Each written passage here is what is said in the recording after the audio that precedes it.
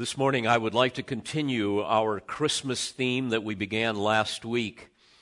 As you will recall, I took you into the Word and helped you see the grand transition of our Lord Jesus Christ from a manger to a throne.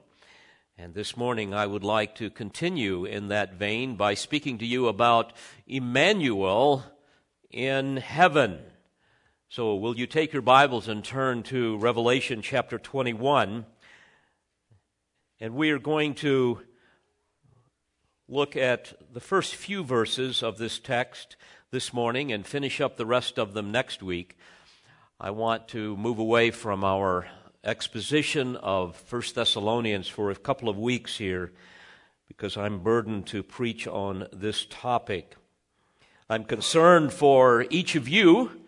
As you enter into a new year, I'm concerned about myself as well because Christmas is now over, and many times it's easy to be so caught up in all of the festivities of Christmas and frankly even the materialism that can set the trajectory of the rest of our lives throughout the next year, and we can very easily be distracted from the truth of who God is, who Christ is, and all of the promises that are ours in Him.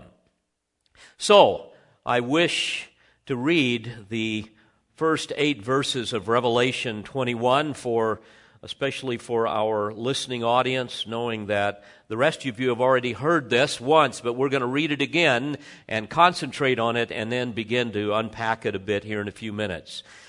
Remember now, this is the Apocalypsis Jesu Christu, the revelation of Jesus Christ. Here the Lord Jesus is revealing Himself to us at the end of the Bible in all of His glory through a vision that He has given to John, speaking of things yet future. So, regarding the eternal state and the descent of the New Jerusalem, He says this in Revelation chapter 21, "And I saw a new heaven and a new earth, for the first heaven and the first earth passed away, and there is no longer any sea. And I saw the holy city, New Jerusalem, coming down out of heaven from God, made ready as a bride adorned for her husband. And I heard a loud voice from the throne saying, 'Behold, the tabernacle of God is among men, and He shall dwell among them, and they shall be His people, and God Himself shall be among them. And He shall wipe away every tear from their eyes, and there shall no longer be any death, there shall no longer be any mourning or crying or pain. The first things have passed away.' And He who sits on the throne said, 'Behold, I am making all things new.' And He said, 'Write, for these words are faithful and true.' And He said to me, 'It is done. I am the Alpha and the Omega, the beginning and the end. I will give to the one who thirsts from the spring of the water of life without cost. He who overcomes shall inherit these things, and I will be his God, and he will be my son.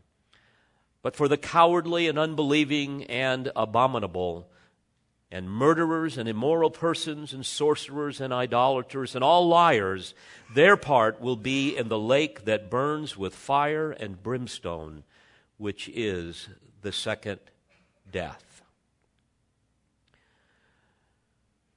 Satan is the master distractor.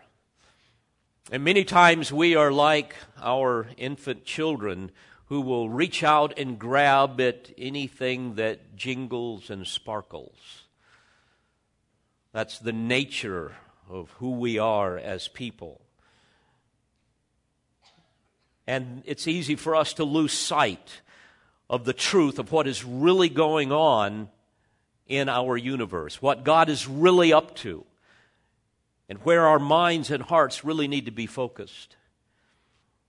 Paul tells us in 1 Thessalonians 5 that because we have been delivered from the domain of darkness, because we've been rescued from this world of ignorance and sin and death, he says, "Let us not sleep as others do, but let us be alert and sober. For those who sleep do their sleeping at night, and those who get drunk at night. But since we are of the day, let us be sober, having put on the breastplate of faith and love, and as a helmet, the hope of salvation. And beloved, it is this hope of salvation that I want to talk with you about this morning from the Word of God. The hope that we have in Christ. I wish to draw your attention to that concept, Immanuel, God with us. I pray that, especially after this morning, we will be as eager to see the Savior as Simeon and Anna were in Luke chapter 2. And I hope this will also be an encouragement to you, because these are difficult times in which we live. Every time you turn on the news, you just get discouraged, don't you? It's just kind of overwhelming. And we're just seeing this moral free fall in our country. From the classroom to the newsroom, we are constantly being lied to. We are governed by God-hating megalomaniacs and pathological liars. And it can all be very discouraging. But we must remember that this is part of the world in which we live. John tells us that Satan is the god of, or Paul tells us that Satan is the god of this world. John tells us that the whole world lies in the lap or in the power of the evil one. And he goes on to say in 1 John 5 that we know as believers that the Son of God has come and has given us understanding. And we want to increase that understanding today, okay? He has given us understanding in order that we might know Him who is true. And we are in Him who is true, in His Son, Jesus Christ. This is the true God and eternal life. And so my prayer this morning, my passion, and frankly my God-given responsibility is to stand before you and make sure that you know Him who is true. To know that we are in Him who is true, the Lord Jesus Christ. So, we want to be alert. We want to be as sober and focus on these things. So, I want to take you back and remind you of a passage of Scripture that we have looked at before. In Matthew chapter 1, you will recall that the angel of the Lord appeared to Joseph and said, Joseph, son of David, do not be afraid to take Mary as your wife, for the child who has been conceived in her is of the Holy Spirit. She will bear a son, and you shall call his name Jesus, for he will save his people from their sins. Now, all this took place that what was spoken by the Lord through the prophet might be fulfilled, saying, Behold, the virgin shall be with child, and shall bear a son, and they shall call his name Immanuel, which translated means God with us. And I want to focus on this concept of God being with us. Briefly, I want to focus on what it means for Him to be with us right now, but ultimately, I want to take you into the glorious truths of Bible prophecy to get you excited about what it's going to be like when we dwell with Him in His very presence and we see Him face to face. The question before us might be, well, is Jesus still with us? I thought He ascended into heaven. Well, indeed He did, but we know that when He gave His great commission to the disciples and to all of us, Matthew tells us that He promised to maintain His personal and empowering presence in order to help us perform that great commission. And He said, Behold, I am with you always, even until the end of the age. In other words, even until I come back in bodily form to establish my kingdom upon the earth. And at that point in history, according to Scripture, we learn that we will rule and reign with Him for 1,000 years on a renovated earth. And then we will enter into the eternal state of heavenly glory after He uncreates the earth and He creates a new heaven and a new earth. So the question might be, well, how is He still with us? Well, you will recall in John 16:7, He told the disciples, I tell you the truth, it is to your advantage that I go away. That wasn't what they wanted to hear. But they had to learn this, and they did. It's to your advantage that I go away. For if I do not go away, the Helper shall not come to you. But if I go, I will send him to you. So we know that the Father sent the Holy Spirit to come and to dwell within us. He takes up his residence in us. And it's for this reason, for example, that the Apostle Paul tells us in Romans 5 and verse 2, we exult in the hope of the glory of God.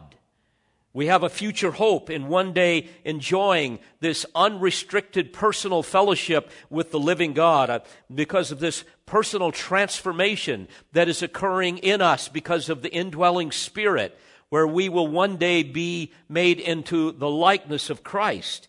And in verse 5 of Romans 5, he adds, and hope does not disappoint because the love of God has been poured out within our hearts through the Holy Spirit who was given to us.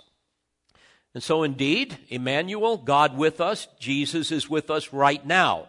He's not physically here. He is with us by his indwelling presence.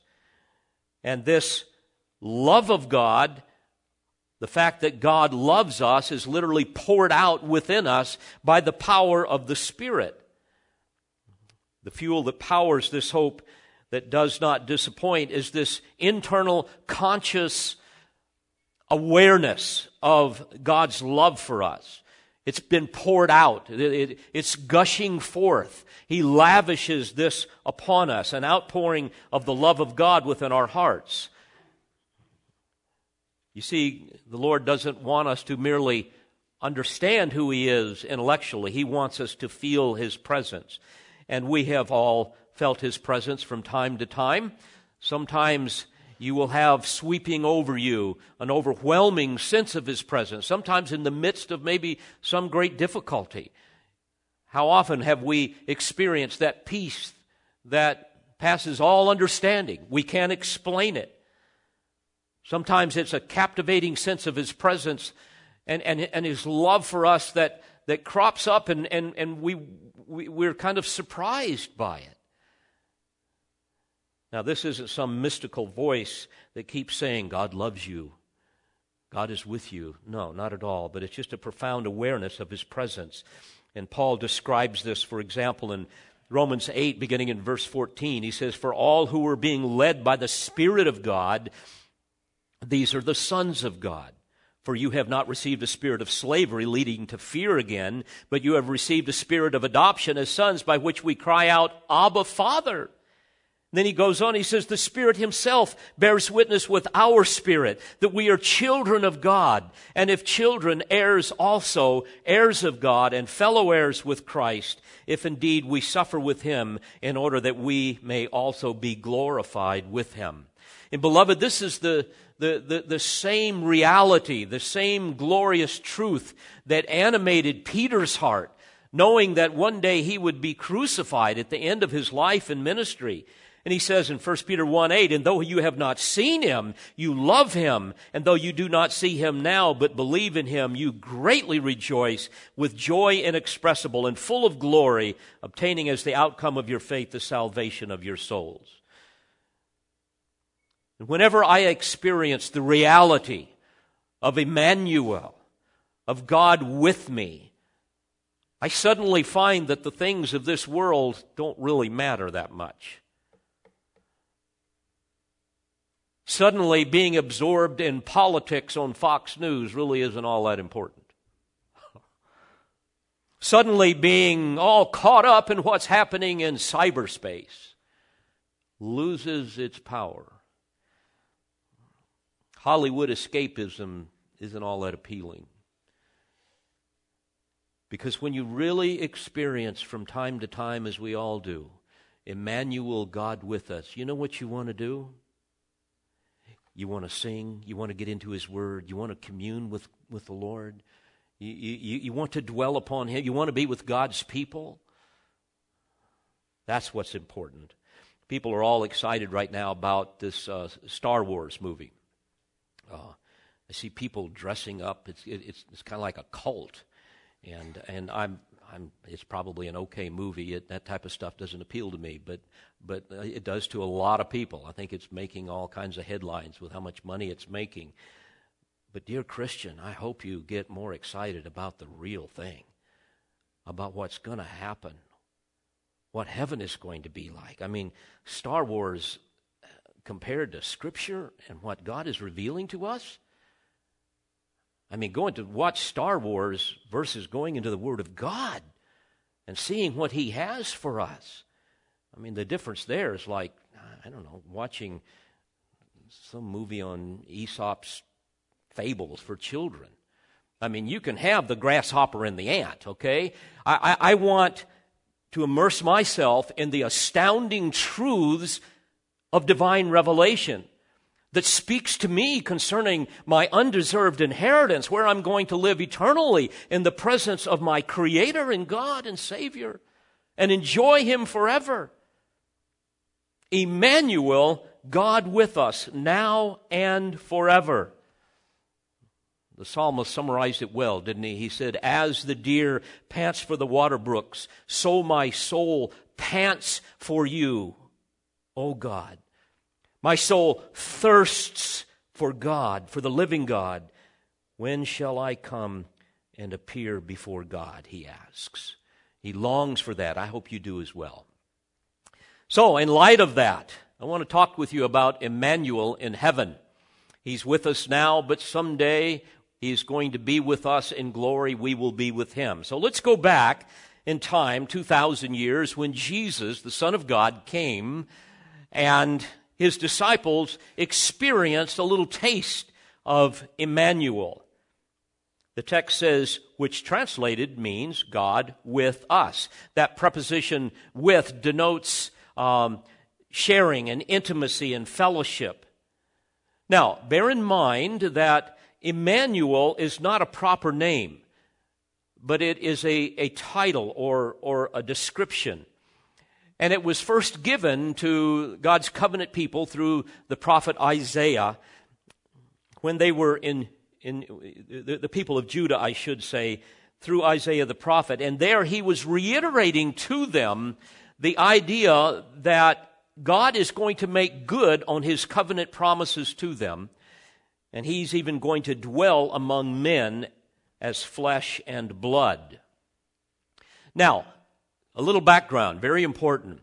You will remember that all through the Old Testament, the tabernacle and later on the temple were really places that gave us an opportunity in a very tangible way to see who God is, because there you have very tangible visual symbols of the presence of God. And the term tabernacle, mishkan in the original language, comes, or from that word tabernacle, mishkan, comes the word shakon, meaning to abide or to dwell. And that's what happened. God would dwell in His tabernacle. He would dwell in His temple. And from this word comes the word Shekinah, which was the description of that brilliant, dazzling light of the presence of God that hovered above the mercy seat between the cherubim in the Ark of the Covenant. And this dazzling light, as you will recall, was really the effulgence of the glory of God. And you've heard me say this before, but it's important to understand the symbolism. In the Holy of Holies, you have the Ark of the Covenant.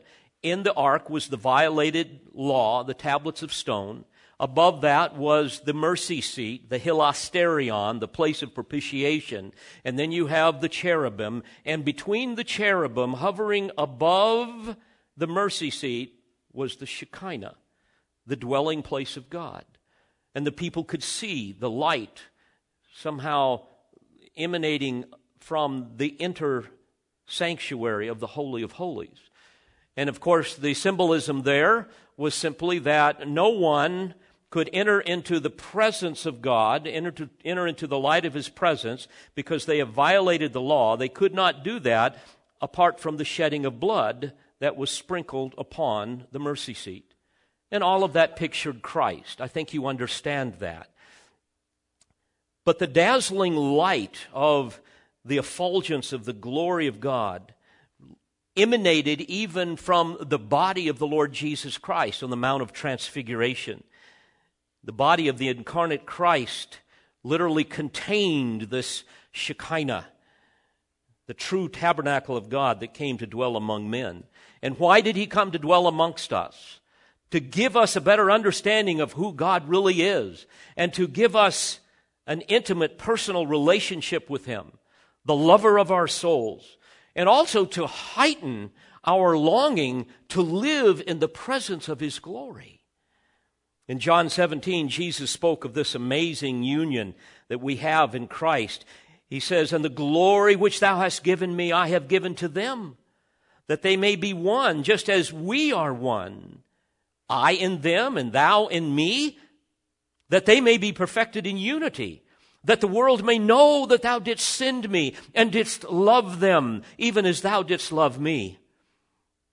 Paul speaks of this as well in 1 Corinthians 17. He speaks of the one who joins himself to the Lord is one spirit with him.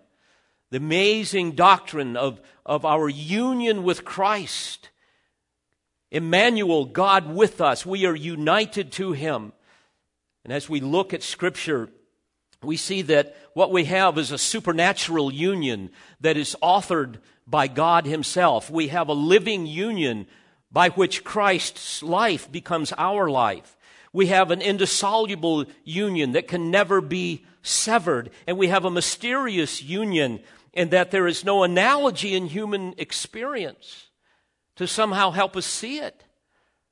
But certainly when we think about this in Scripture, we are reminded of that great passage in Colossians 1:27, where Paul speaks of the mystery which is Christ in you, the hope of glory. And so indeed, he is with us forevermore. Immanuel, God with us. Now, the prophetic Scriptures reveal to us that after the millennial reign of Christ upon the earth, after the unbelieving dead are judged at the great white throne judgment, we will forever experience the presence of God, this dwelling with him in the eternal state. And so I want us to examine this incredible passage of Scripture, Revelation 21, where we learn more of our heavenly home, where we learn more of what we will experience in the presence of God when we will dwell with him and he with us. Immanuel in this new creation. And there, I've got a little outline for you. Believers will experience a new heaven and earth, a new Jerusalem, a new intimacy, a new creation, and a new satisfaction. We'll only be able to look at a few of these here this morning. We'll finish them up next week. So first of all, let's notice what the Lord has revealed to us regarding a new heaven and earth. In Revelation 21, verse 1, John says, "And I saw a new heaven and a new earth, for the first heaven and the first earth passed away." Now, Jesus has promised in Luke 21:33 that heaven and earth will pass away. And why must this happen? Because of the corruption of sin. There has to be a purification. For example, Isaiah speaks of this in chapter 24, verse 5. "The earth is also polluted by its inhabitants, for they transgressed laws, violated statutes, broke the everlasting covenant," and so forth. Now, given man's shallow definition of sin and his superficial understanding of the holiness of God, it is hard for man to understand the need for God to uncreate creation in an act of divine fury. I mean, again, this is the environmentalist's worst nightmare, to see what God is going to do with his creation. But he is going to destroy it and make it new. After the universe has been purged by fire, and all of the remnants of sin are gone, as Peter describes in 2 Peter 3, and the unbelieving dead have been cast into the lake of fire, God is going to create a new heaven and a new earth. It's interesting, the psalmist speaks of this in Psalm 102, beginning in verse 25. "Of old you founded the earth," he says, "and the heavens are the work of your hands. Even they will perish, but you endure, and all of them will wear out like a garment. Like clothing, you will change them, and they will be changed." Now, in verse 1 here, the word new, that speaks of the new heaven and the new earth, is in the original language, it is kainos, not chronos. They will be new in essence or in character, not new chronologically, not new in the sense of renovation or a new version of the old, but rather new in terms of their very nature. God is going to create something never before created. He's going to create something that is unprecedented, if you will. Unheard of, completely different from anything that we can comprehend, something unique, something unparalleled. So he's speaking here of an entirely new dimension of life that he will create. And notice what else he says, and there is no longer any sea. Now, is he speaking of this literally or metaphorically? I don't know. I don't think anybody knows for sure. I can argue both ways. Obviously, for a literal translation, we can see that our current existence is water-based. Our very life depends upon the seas and seas of the earth that cover 3/4 of the planet. And so obviously the Lord is trying to use something that we can comprehend to describe something that we cannot comprehend.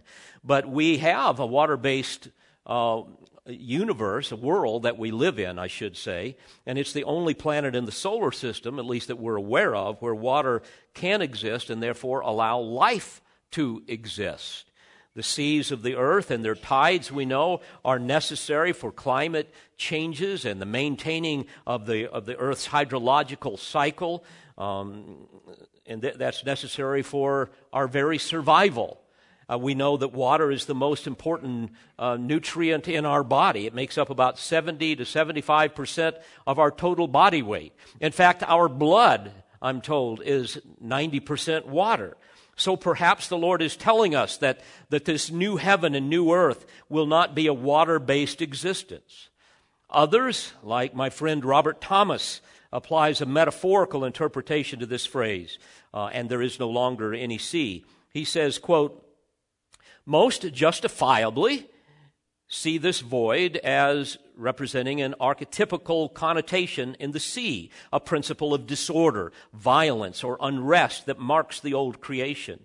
He goes on to say, "It is not that the sea is evil in itself, but that its aspect is one of hostility to mankind. For instance, the sea was what stood guard over John in his prison on Patmos and separated him from the churches of Asia." He gives another example. The sea is the first of 7 evils that John says will no longer exist. The other 6 being death, mourning, weeping, pain, the curse, and night. And so perhaps he's speaking metaphorically here. We're not real sure. But what we can be sure of is that we are going to experience something very different than what we experience now. We're also going to experience, secondly, a New Jerusalem. Notice verse 2. And here's where it gets even more exciting. "And I saw the holy city, New Jerusalem, coming down out of heaven from God, made ready as a bride adorned for her husband." Now, as we look at the Word of God, Scripture speaks of 3 different Jerusalems that have and will exist. There is the historic city of David that exists to this day, Jerusalem in Israel. And the Scriptures speak of a renovated and restored Jerusalem in the millennial kingdom in which Christ will reign. And now we have this perfectly holy Jerusalem in the eternal state that John sees. If we look on in chapter 21 and verse 16, we see that this magnificent city is a 1,500-mile cube. In fact, the infallible record uses no less than 25 verses to explain the unimaginable splendor of this city. And I believe it's a literal city. One, it says, made ready, that is, prepared by God, coming down out of heaven from God. This is the city that Abraham longed for. You will remember in Hebrews 11, verse 10, Abraham was looking for the city which has foundations, whose architect and builder is God. We also know that in John 14, Beginning in verse 2, Jesus said, I go to prepare a place for you. And if I go to prepare a place for you, I will come again and receive you to myself, that where I am, there you may be also. So this is a reference to the heavenly Jerusalem, where believers go when they die, an actual place that currently exists in what must be considered some separate, some holy universe that is utterly removed from the one in which we live, that has been corrupted by sin. The writer of Hebrews spoke of this heavenly Jerusalem as well in Hebrews 12, beginning in verse 22. You have come to Mount Zion and to the city of the living God, the heavenly Jerusalem, and to myriads of angels, to the general assembly and church of the firstborn who were enrolled in heaven, and to God the judge of all, and to the spirits of the righteous made perfect. So when the new creation occurs, this new Jerusalem will descend and hover over the new earth. And basically what it is an immense holy of holies that will contain the fullness of the presence of God. And there the divine immanence of His Shekinah that filled the earthly temple will be the only source of light in the New Jerusalem. In fact, ultimately, there is no temple in heaven. The eternal temple will be the Lord God Himself.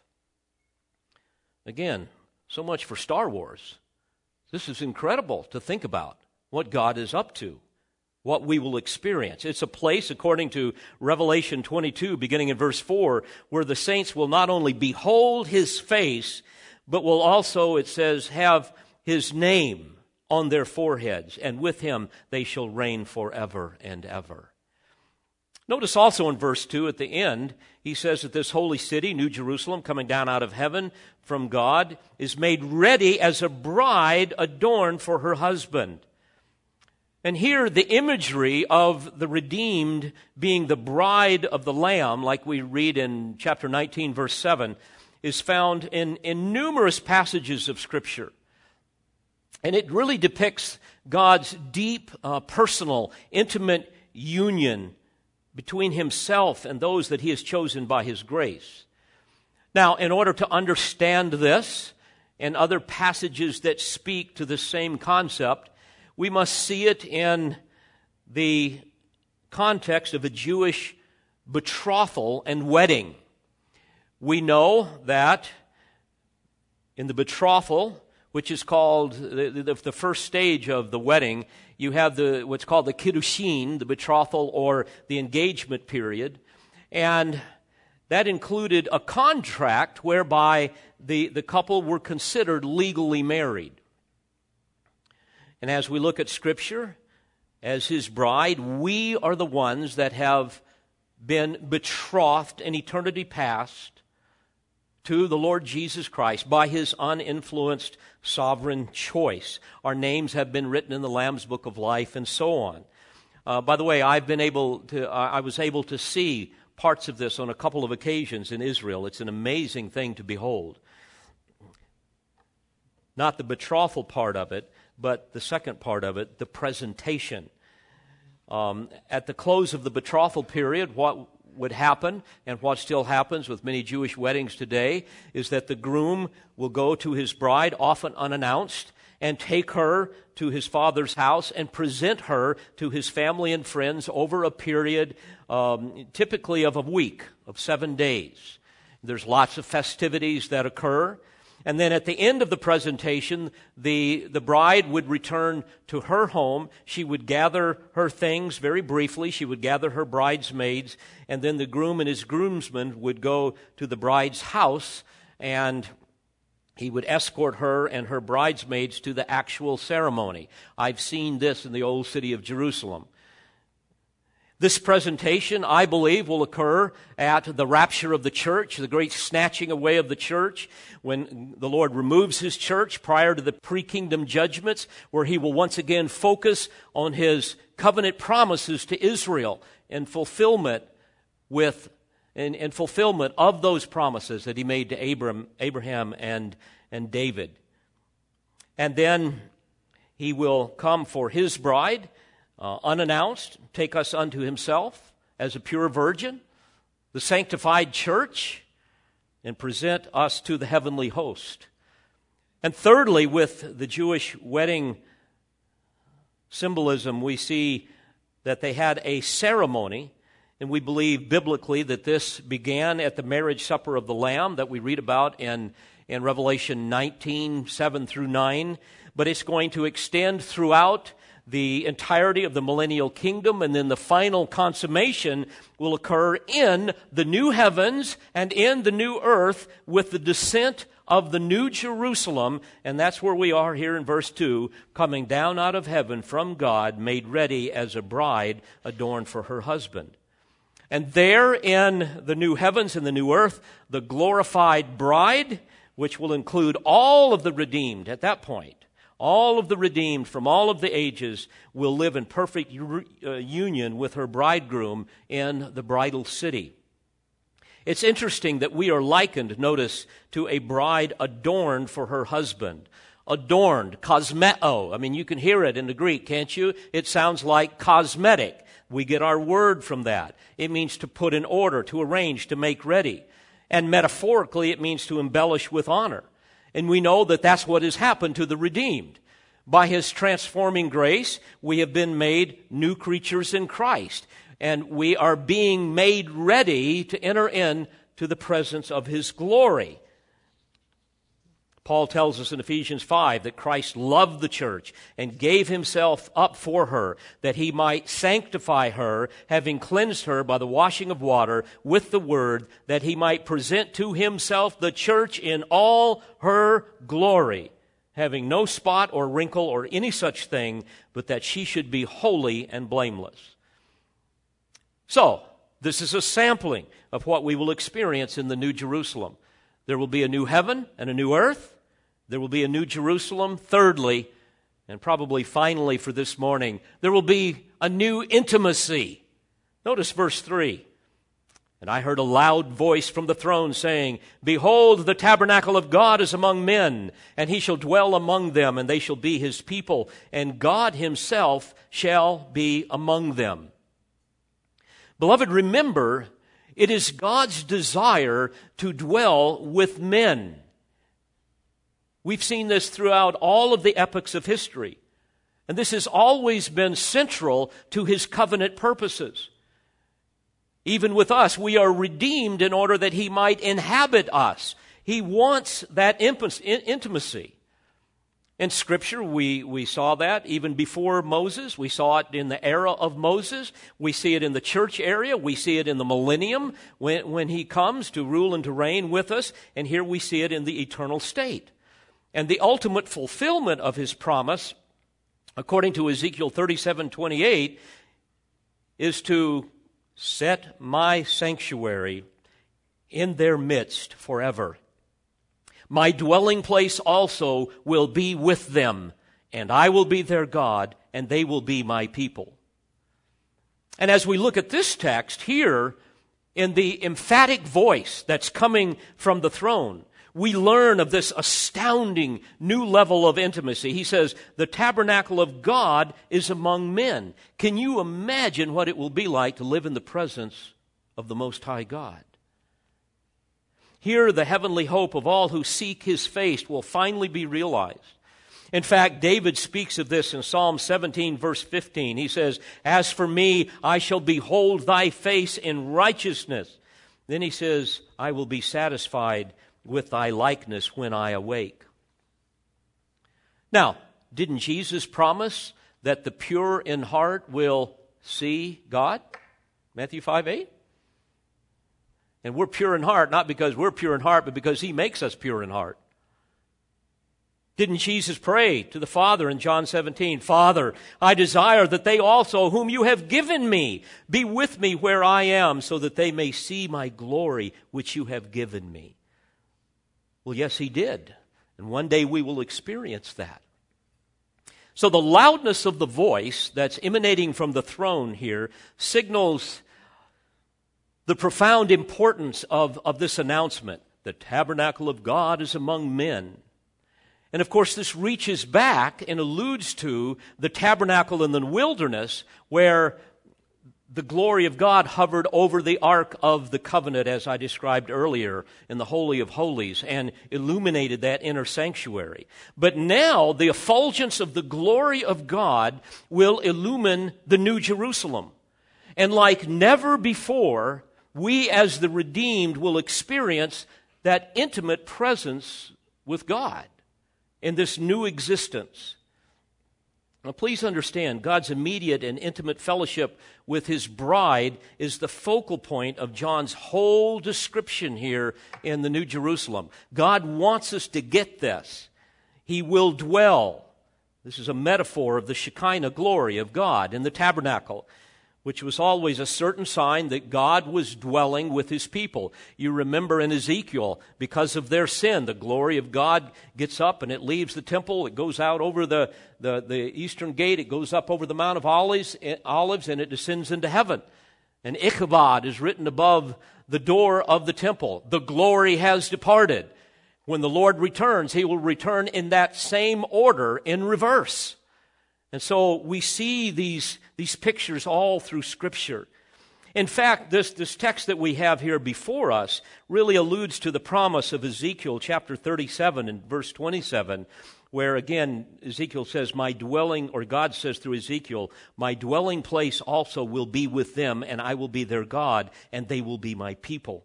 And Zechariah says this in chapter 2, verse 10, sing for joy and be glad, O daughter of Zion, for behold, I am coming, and I will dwell in your midst, declares the Lord.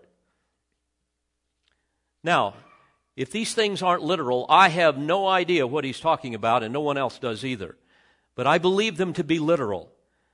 And what a thing it will be for us to live in His presence. And we see this imagery of the divine presence that will illumine this city. For example, in verse 23, the city has no need of the sun or of the moon to shine upon it, for the glory of God has illumined it, and its lamp is the Lamb. Folks, you cannot get away from light when you are in it, can you? It's all around you. We will be in His presence. He will be with us. Second, in verses 11 and verse 18, we learn that the jasper walls of the city are really emblematic of the presence of the one who sits on the throne, according to chapter 4 and verse 3. And third, we see the emphasis on this intimacy that we will enjoy with the one who sits upon the throne in the references that God makes with respect to national Israel. He names the very gates in verse 12 after them, and to the church as well, in naming the city's 12 foundations after the apostles in verse 14. And then fourthly, the entire city will be a holy place in verse 22. An amazing thought. It's in the shape of a cube, verse 16. You see, folks, this is an undeniable parallel of the Holy of Holies in Solomon's temple that was also a cube where the presence of God came and dwelt among the people. Read about that in 1 Kings 6. And then fifth, we see this intimacy of divine fellowship in the precious stones which will constitute the foundations of the city. You read about it in verses 19 and 20. And later we discover that 8 of those stones are the same as those found on the breastplate of the high priest in the Old Testament. So the symbolism here is so beautiful. Remember, in the Old Testament, the Old Covenant, we learned that the privilege of a person entering into direct fellowship with God was limited to only the high priest, right? Only the high priest. But not so in the New Jerusalem. There, the privilege of such intimacy is going to be extended to all of the redeemed. Can you imagine what that will be like? To be the bride of the Lamb. And finally, we see the emphasis on divine fellowship here in the phrase in verse 3. At the end of verse 3, and God Himself shall be among them. Grammatically, the use of God Himself really intensifies the pending reality that He Himself will be among us. But this shouldn't surprise us, right? Because isn't that what the angel announced? Of course he did. The very name of Christ would be Immanuel, God with us. It's not like He came and went, and that's the end of it. He's still with us, and we are going to be with Him. We will be in His presence someday.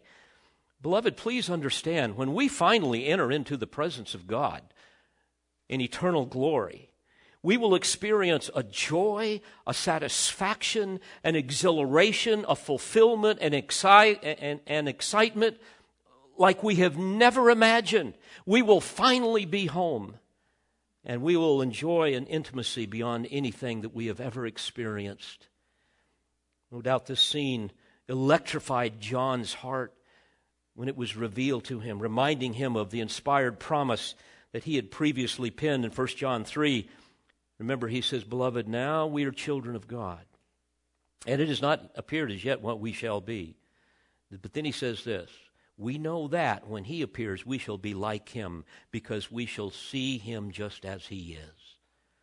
My, what a powerful antidote to the many temptations and difficulties that we experience in this world today. I mean, despite all of our trials, we are destined for this kind of intimate joy and relationship with the Lord our God. Spurgeon says this, "The best believer only gets half a glimpse of Christ. While here, one Christian sees Christ's glorious head, and he delights much in the hope of His coming. Another beholds His wounds, and he always preaches the atonement. Another looks into His heart, and he glories most in His immutability and the doctrine of election. Another looks at Christ's manhood, and he speaks much concerning the sympathy of Christ with believers. Another thinks more of His Godhead, and you will always hear him asserting the divinity of Christ. I do not think there is a believer," Spurgeon says, "who has seen the whole of Christ. No, we preach as much as we can do of the Master, but we cannot paint Him wholly. Some of the best paintings, only just give the head and shoulders. They do not give the full-length portrait. There is no believer, there is no choice divine that could paint a full-length portrait of Christ. There are some of you who could not paint much more than His little finger. And mark, if we can paint the little finger of Jesus well, it would be worth a lifetime to be able to do that. Those who paint best cannot paint even His face fully. He is so glorious and wondrous that we cannot fully portray Him. We have not seen Him more than partially." Then he says, "Come, beloved, how much dost thou know of Christ? Thou wilt say, I know some little of Him. I could join with the spouse when she declares that He is altogether lovely, but I have not surveyed Him from head to foot, and on His wondrous glories I cannot fully dwell. Here we see Christ partially. There we shall see Christ entirely, when we shall see Him as He is." Oh, dear friends, what a glorious hope that we have in Christ, when we will one day live eternally in this sanctuary par excellence, epitomizing really the function of the earthly temple, which was God's desire to commune with man, to be with us. This is why true believers long for heaven, right? Those of you that are getting up in years like me will probably agree with what I'm about to say. The older I get, the more the world loses its grip on me. It's kind of like the T-shirt that says, "Been there, done that." That's, you just begin to realize that this world just really doesn't have anything to offer me. Now, I rejoice in the good things that God has given me. I truly do. And, I'm not ready to go check myself out here. I love to serve the Lord, but this isn't my home, and I long for something that is missing.